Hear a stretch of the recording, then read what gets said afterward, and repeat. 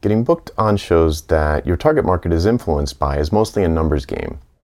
The more non-spammy outreach messages you send to hosts, the more shows you're going to end up on.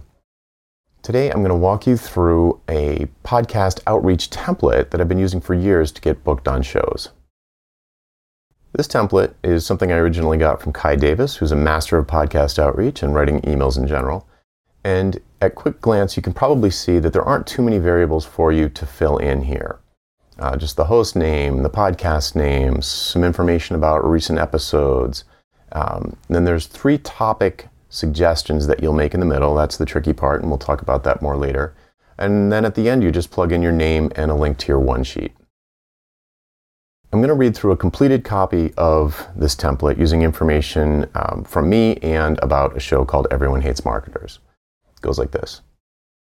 Hi, Lewis. I'm a big fan of Everyone Hates Marketers and loved the Seth Godin interview where you talked about starting from scratch with $1,000. Mind-blowing. I'm a pricing consultant for self-employed professionals. I help teach people how to increase their income without working more hours. I'd love to help teach your audience about any of the following topics. Topic number 1. How to increase your profit margins by value pricing custom project proposals. Topic 2.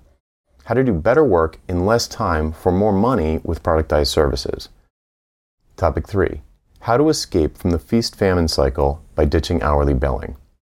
Does one of these sound like they'd be a good fit for your audience? Just hit reply and let me know which topic you'd like to talk about. After that, we can work out scheduling details. Additionally, I'd love to learn more about how you like your guests to prepare for an interview. If you have any onboarding documents you'd like me to read ahead of the interview, please send them over. Thanks so much, Jonathan Stark. And then a link to my one sheet. So the things to call out here, in the first paragraph, I indicate genuinely that I did listen to an episode and I did like the content and that I was aware of the show and the way the show is. Then I describe myself in just 1, 2, 3 quick sentences, really just 2 sentences, where I say, what my discipline, what do I do, who do I do it for, and then the benefit that I give to those people. And now the 3 topics are interesting. It's worth talking about a little bit. Each one basically highlights a skill or some kind of topic that I'm going to teach the audience about. But it's not just the skill. I also describe a benefit that the audience might be interested in. So the first one is how to increase profit margins.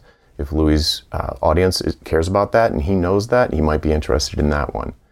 The next one is how to work more, do better work in less time for more money with productized services. So, I don't just say how to create a productized service. Like, why would anyone why would anyone care about that or want to do that? He might not know what a productized service is, or at least my definition of the term. So you want to put in these benefits mixed in with the topic that you're going to teach people about. The other thing that's really important about these topics is that I'm basically giving him a pre-made show title or a pre-made episode. It kind of writes itself. So when he reads that, if it's done well, he's going to think, geez, this sounds interesting to me. I think the audience will be interested in it. It's basically done. We just need to book the show and do it. So it's really important to not just say, I'll teach people how to use Photoshop or I'll teach people how to write better copy. Like, what's the benefit for them? The next part is on line 13 here, if you can read that. Does one of these sound like they'd be a good fit for your audience? All I'm asking for him to do, the call to action, is to hit reply and give me a number. He doesn't have to send over booking times or anything crazy like that. The main call to action is hit reply and tell me which number you'd like to talk about. And then in the last paragraph, on line 15, I basically am just showing that I'm going to be a good guest by asking for any kind of special instructions or constraints that they might use on the particular show. Because there are lots of shows recorded in different ways, and some of them have an elaborate onboarding process. So by asking for that, it's kind of saying, I'm a professional guest, I know how to do this, I'm going to be fine, you can trust me.